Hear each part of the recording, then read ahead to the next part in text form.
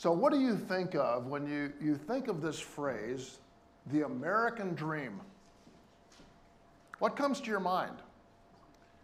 That phrase was first coined back around 1930. But we'll go back to our founding documents as a nation, and we think of all people being created equal and having the privilege, the right to pursue life, liberty, and happiness. The American dream.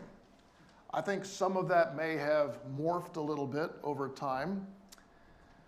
But back in the 1800s, there was just a surge of people moving to this country. And it's continued on through the 20th century. Even now, we find people wanting to flood in to our nation and be a part. And in 1862, Congress passed the Homestead Act. And it's pretty amazing when you read back of what was happening in our country. This was right at the beginning of the Civil War. But the Homestead Act was a law that gave every citizen and everyone who wanted to be a citizen. So if you were already a citizen or you just came and you wanted to be a citizen and you had $10, you could homestead a piece of land in the West that would be a square mile or 160 acres. You had 5 years to make a go of it. You had to build a house. You had to be able to start raising crops or make the land productive. You had to stick it out and fight through all of those things. When you think about that, it was in a sense a gift, but one of opportunity. It wasn't that you just have everything in life handed to you, but you had opportunity. And our nation has always been viewed that way, as a place of opportunity. So what did the settlers face? Well, they have the land, they put down their stake, they stake their claim, they've got to find water, they've got to find food, shelter, trees to build, protection from wild animals, drought, severe winters, heat, Indians, other settlers, bandits, surviving sickness, disease without doctors, farming accidents. It was not an easy life. The American dream was not an easy life, but it was an opportunity. We dream, we anticipate. We look forward to something. And that's much like what we find God's people, the children of Israel, as they have left the slavery in Egypt, traveled through the wilderness, and they are at the doorstep of entering into the promised land. So what will they find? You know, if you paid your $10 in 1862, you didn't just walk in and find the house already built, the barn filled, the crops all ready to go, and it's harvest time, and food is at the table. No, there is nothing. And if you were expecting that, you would be greatly disappointed.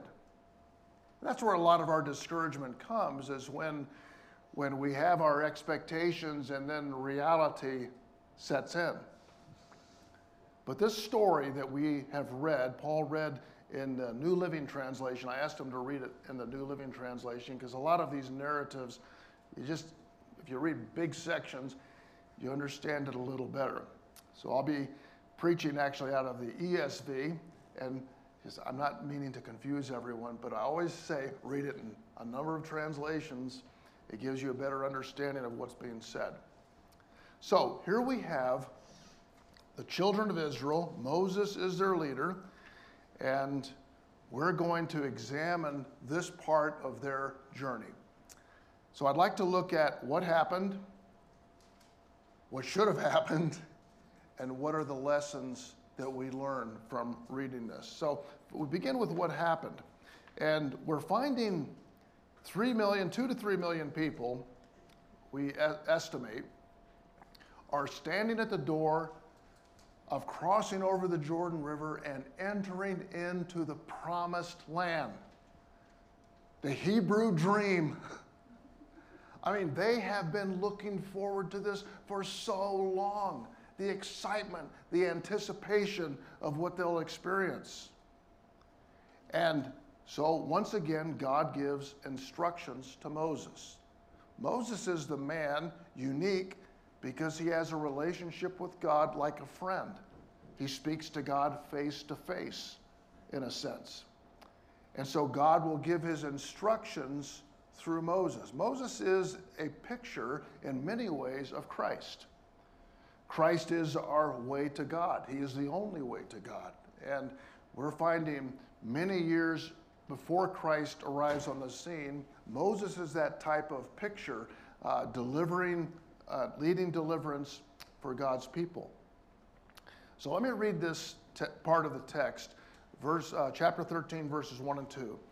It says, "The Lord spoke to Moses, saying, 'Send men to spy out the land of Canaan, which I am giving to the people of Israel. From each tribe of their fathers you shall send a man, every one a chief among them.'" So here's the instructions. They're right at the brink of going in.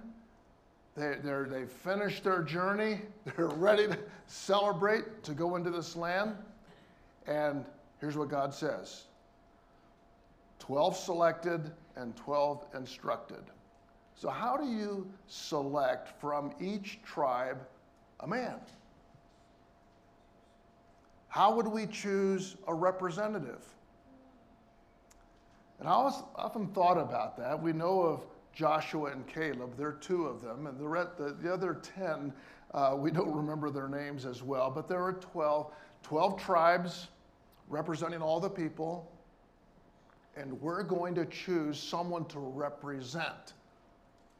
So if you were considering candidates of who is going to represent you going in to spy out the land, to check it out, who would you choose? Well, if you followed the model of our government, we'd be in a mess. Because you ask yourself, why is it that we can't get anyone to run for office who has character? I'm not trying to throw everyone under the bus, but most of them. So a lot of times it's how much money you have, how much popularity you have, how many lies you can tell. But how many people are really chosen based upon character? Their character. We're not even talking about spirituality because we're not a Christian nation.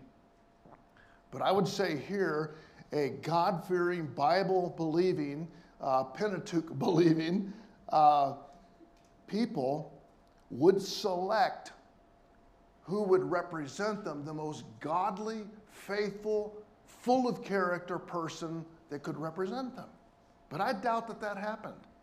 In fact, I know that didn't happen. In most cases, it didn't take place. So how do we choose? How do we make a selection? And I think we're so caught up in that even today. So these 12, they're selected, and Moses instructs them, go spy out the land. Now, they didn't go in to decide whether or not we're going in. That was not the mission. No, you're to go and spy. In other words, you inspect to see what we'll face. Many times the due diligence that God calls us to in the Christian life is not to make the decision whether or not we're going to do the right thing. It's what we will face. And I do feel there's a responsibility to know that, we accept the responsibility. And we need to be aware of what's happening. It's like I still remember in some big decisions in my life, determining God's will and doing the pros and cons thing. You ever do that? You write up there, okay, here are all the pros, and I write all that list and all the cons. And then I realize, what does that have to do with the will of God? Nothing. Because there are a lot of things God calls you to, you have more cons than you have pros. I mean, it's going to be that way. But it does help me be aware of what I'm going to face. And that's not a bad thing. And that's exactly what's taking place here. The instructions are go spy out the land, bring a report back, and even bring some of the goods that you find in the land. So what did they find? They found, just as God had said, a bountiful land flowing with milk and honey.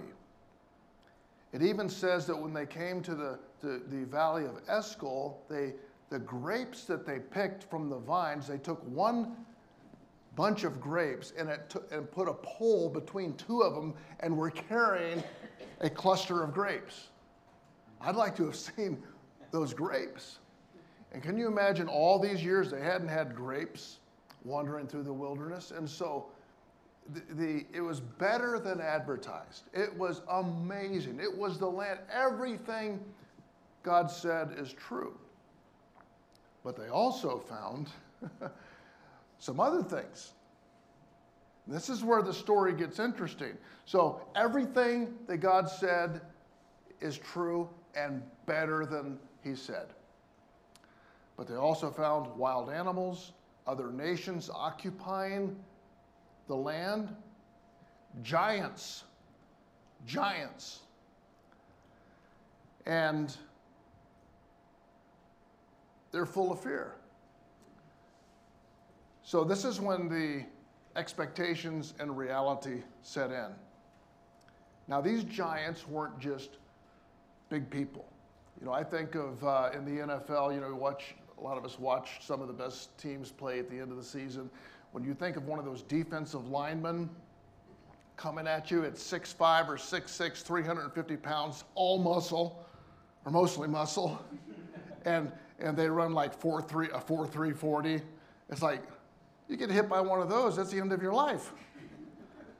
At 6'5" tall. Andre the Giant, how many of you remember him? Okay. 7'4", 500 pounds, and a pro wrestler. I mean, I saw him pick up Arnold Schwarzenegger just like a doll. And we think Arnold Schwarzenegger would be a bit intimidating. But 7'4", the tallest man in modern history was Robert Wadlow from Alton, Illinois, and just about a quarter-inch shy of 9 feet tall. Now, most ceilings back in those days were like 8 feet. So it's like you're walking about this. I'm looking at pictures online of him, and everybody standing around him is like this.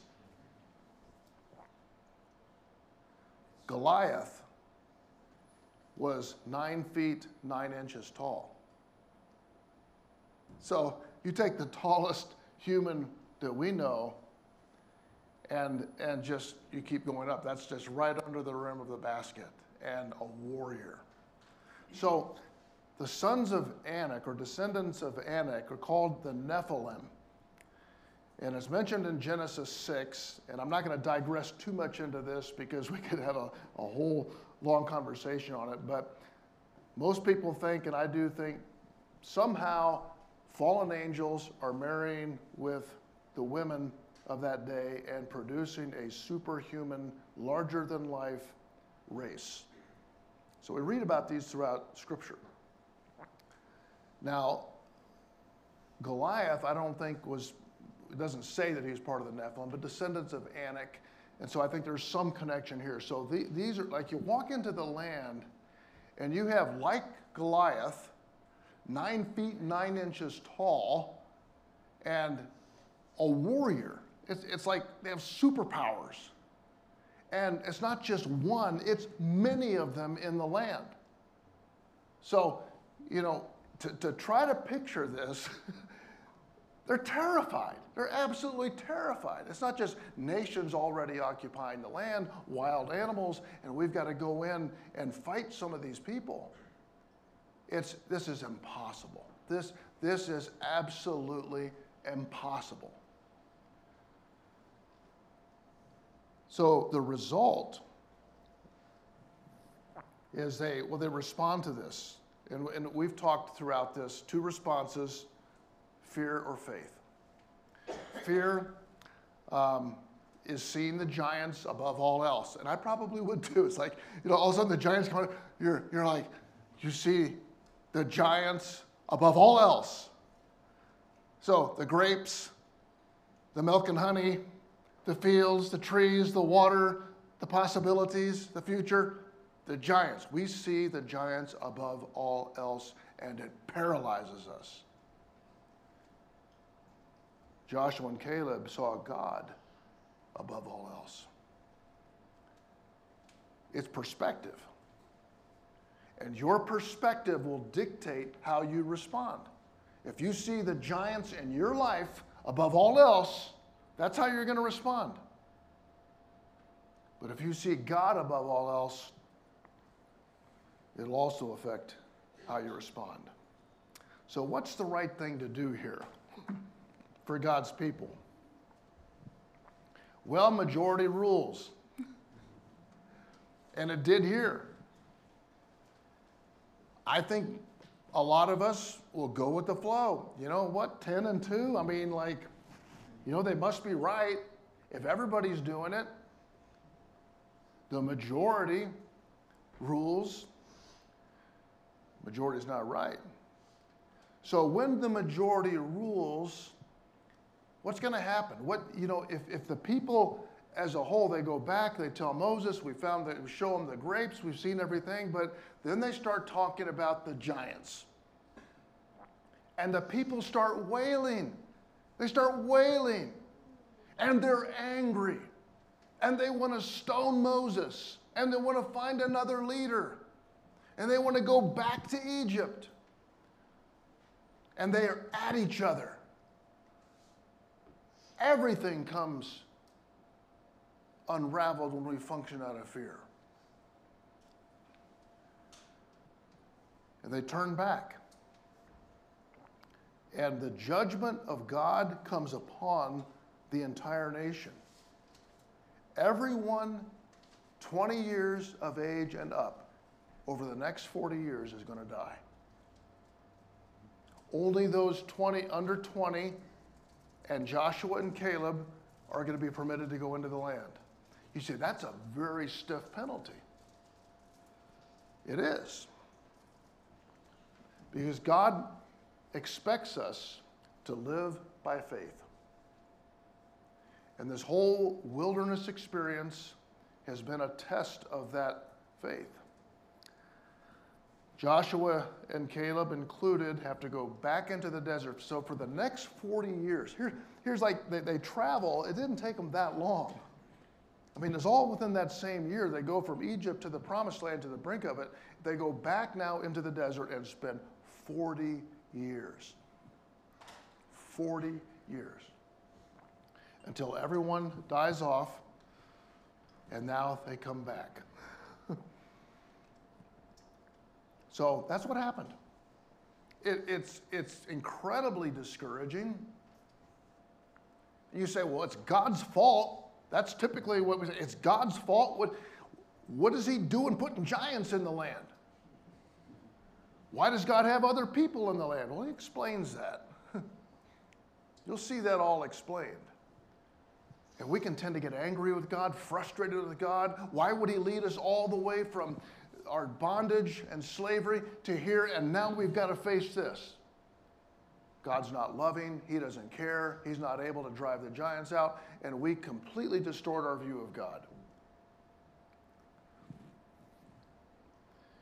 That's what happened. So let's talk just briefly about what should have happened. Well, I think it's obvious.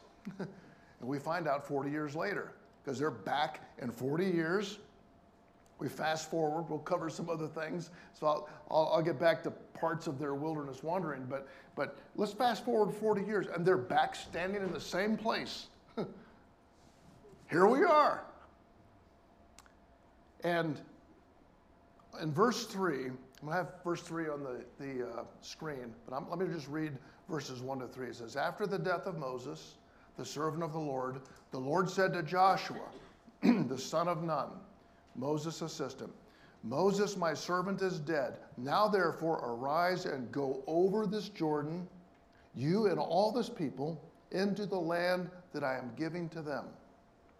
to the people of Israel, every place that the sole of your foot will tread upon, I have given to you, just as I promised to Moses. So, 40 years later, here they are, go possess the land. Every place you put your foot, you possess. Giants are still there. Folks, you come back, and you know what? So many times we go back into the wilderness because we don't obey, and we circle back around and come back and say, I'm ready to obey, and God's still going to teach us faith. You didn't learn your lesson. You don't just wait long enough and it goes away, because when they come in, those giants had babies. They're probably pretty big. I was reading about Robert Waldorf.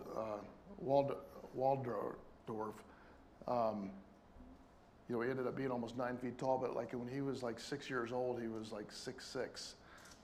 You can imagine that. So the baby giants had more giants. So God brings them back. We're going to go through this again. So the last point that I have this morning, I just want to expand a little bit on this, is what do we learn from all this? What do we learn? In 1 Corinthians 10 and verse 11, it says, now these things happen to them as an example, but they are written down for our instruction, on whom the end of the ages has come. So God did this for them, and God does this for you, and he does it for me. So all of these things happened not only for their instruction, but for us. And God wants us to get our minds around what happened here so we can learn and grow. There are 3 lessons that I'd like to just mention. Number 1 is the truth of God's word. God's word is always true. Proverbs 30 and verse 5 says, every word of God proves to be true. I love that verse. It just doesn't say it is true, it proves to be true. Every word of God is true. We have plenty of scriptures that tell us that. But Proverbs 30 and verse 5 says, every word of God, and every promise, everything he says, everything he tells these people, it proves out to be true. You just wait and see. It will always prove to be true. God cannot lie. God cannot fail. Every promise that he has ever given to you, every promise that God has ever given to me, he will fulfill. Isn't that amazing? And sometimes I'll read it and I have a hard time believing it, because I'm not seeing around me the evidence of it yet. So everything. So when they go into this land, and just like 40 years before, it's exactly the way he said. It is flowing with milk and honey. And every place you put your foot, you may possess. So that's the first lesson. Remember the truth of God's word. Every word proves true. Secondly, the test of God's word. It is the nature of faith for you to be tested. We hate it. You started hating that when you started going to school, right? We got to have a test. How about if I just kind of learn? I'll just kind of absorb. I don't like being tested. But God tests us to help us get it. And you don't get it unless you're tested. You don't get anything unless you're tested. This is always true. You read the first part of James chapter 1, he talks about how we develop maturity and strength and relationship and closeness. Everything that God wants to develop in your life, he will do that bringing truth in and having that truth tested. We'd all love to walk into promised land. I'm going to pick that house. I'm going to pick that field. I'm going to get that barn. I'm going to have all this. And wow, let's just bless it. No, he is going to have you own it. But the only way you're really going to own it and keep that relationship tight with him is to have it tested. It drives you to him. It drives you to dependence. You remember we talked about this whole story is not about geographical location, getting to the place. No, it's getting to the person, relationship. It's not about the distance between Egypt and the promised land. It's the distance between what you know and what you really experience in your heart, what you're willing to respond to. The nature of faith in the life of the believer will be tested, and we're tested to obey him. And the test of the giants. I think, how many giants have you faced in your life? How many giants are you facing right now? There's probably really one big one who is superhuman, supernatural, overpowering, impossible, that makes you just feel paralyzed. Many times it's news from the doctor about your health. Culture, our schools, our entertainment, our politics, it's just like everywhere you turn, the overpowering presence of the evil one in our culture today. Financially, we've had several people just lost jobs, losing your home, people problems, going through divorce, betrayed by a loved one, abandoned by parents, misled by those you trust, hurt and offended, not just by enemies, but by your friends, by those that have committed to you. The giant of circumstances, where life becomes unbearable, the giant of worrying about your future. Sometimes those giants just, they paralyze you, make you want to turn around and walk away and say, I just can't do this.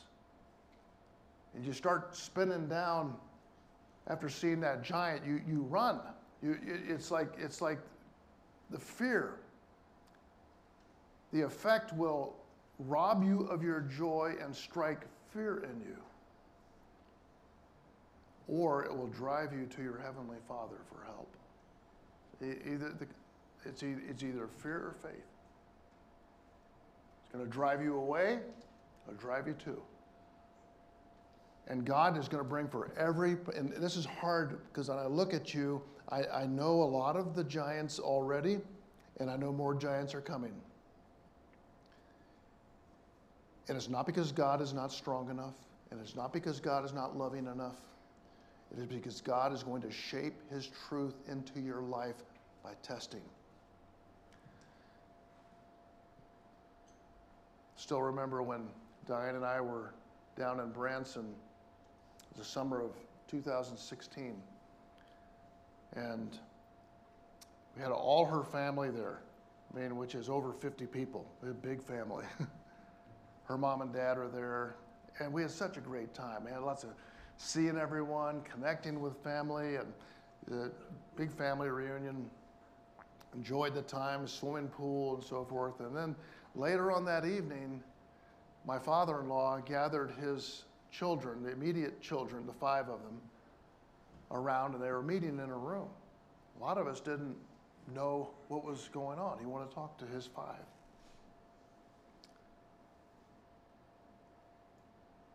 Her dad was an ordained minister, doctor, surgeon. So he was like he was like the patriarch of our whole family. And you'd go to him, spiritual counsel, you'd always go to Dad. Everybody, who's the closest person in our family to you? Dad. It's Grandpa. So he's like a rock spiritually. Advice, counsel, wisdom. And if you had an aching pain, he's one of the best surgeons around, doctors. He's just always studying, researching. Godly man, teacher, preacher, doctor. And he tells his kids, I've got 6 months to live.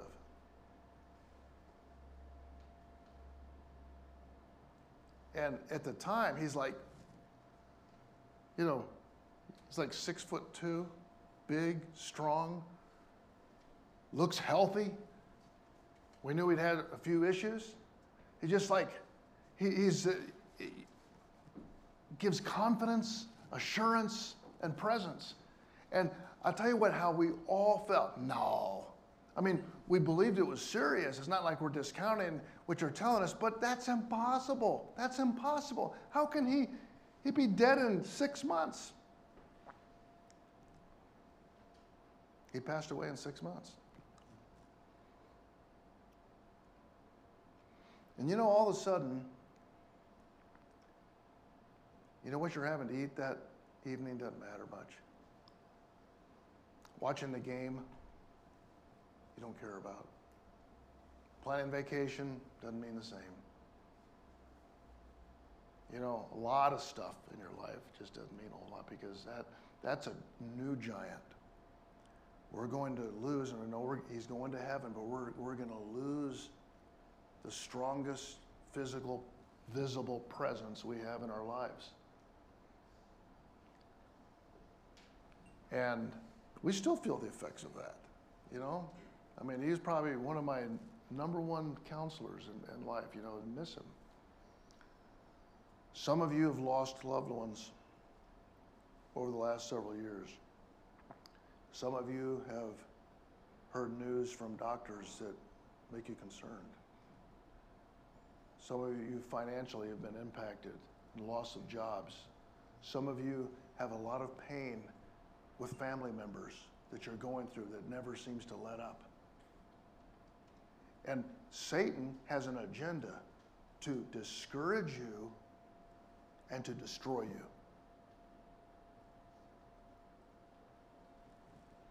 That's his plan. Whatever your giant is. But God also has a plan to prove himself true. To prove everything that he has promised to you. To be your life, to be your peace, to be your joy, to be your provision, to meet every single need that you have, to conquer every giant. But he's not just going to take them out of the land. He's going to give you the ability, the supernatural ability through his strength to be more than conquerors through it. It kills me when I see people I love go through pain. It just, little kids, family members, grandkids, people you love, it kills me. And sometimes you say, I wish that would happen to me. And have you ever said that? I wish that would happen to me. God didn't give it to you. He gave you something else. He gave you another kind of giant. And he'll give you other giants. And he'll give you the grace for those. For that person, he'll give grace for that. This is what God's teaching.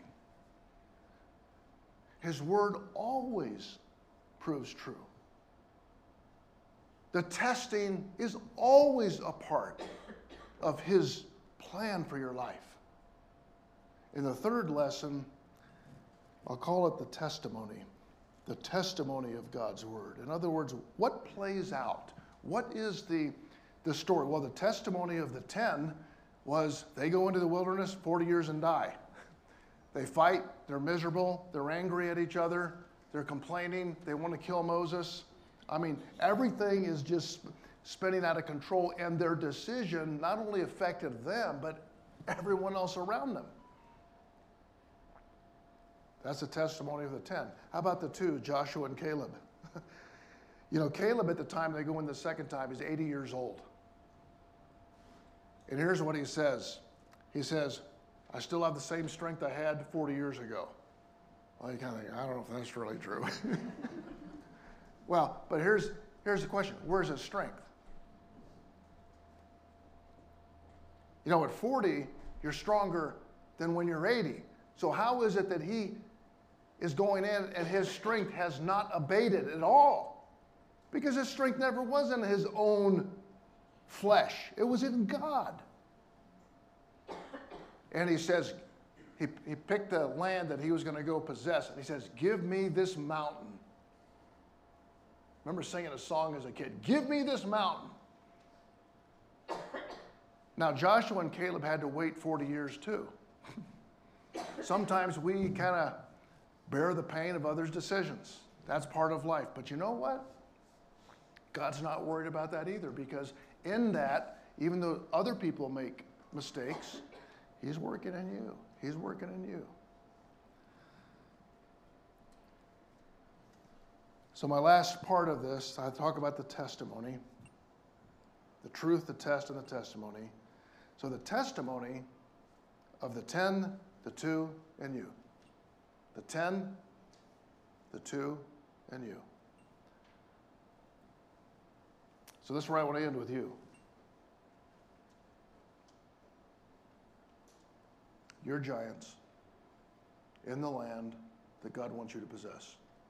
What are you going to do? That's why we pray about everything. We pray about everything. You better march into that land in obedience, but you also ought to march into that land in dependence. Both of those are important. You march into the land because He told you to go march into the land. Go into the land and possess it. But you march in dependence upon Him, His strength, because you cannot defeat those giants. And we all have them. Christ is the means. The Holy Spirit is our guide. We face our giants. And here's what I'd like for us to take away. My plea with you and for my own heart. By faith, possess all that God has promised you. By faith, possess all that God has promised you. Step into the land in obedience and dependence, and by faith, possess all the land God has promised you. Father, your word is so strong and rich, so helpful to these people and to us today, no less effective. Father, I pray we learn these lessons as you have intended us to learn. In Jesus' name, amen.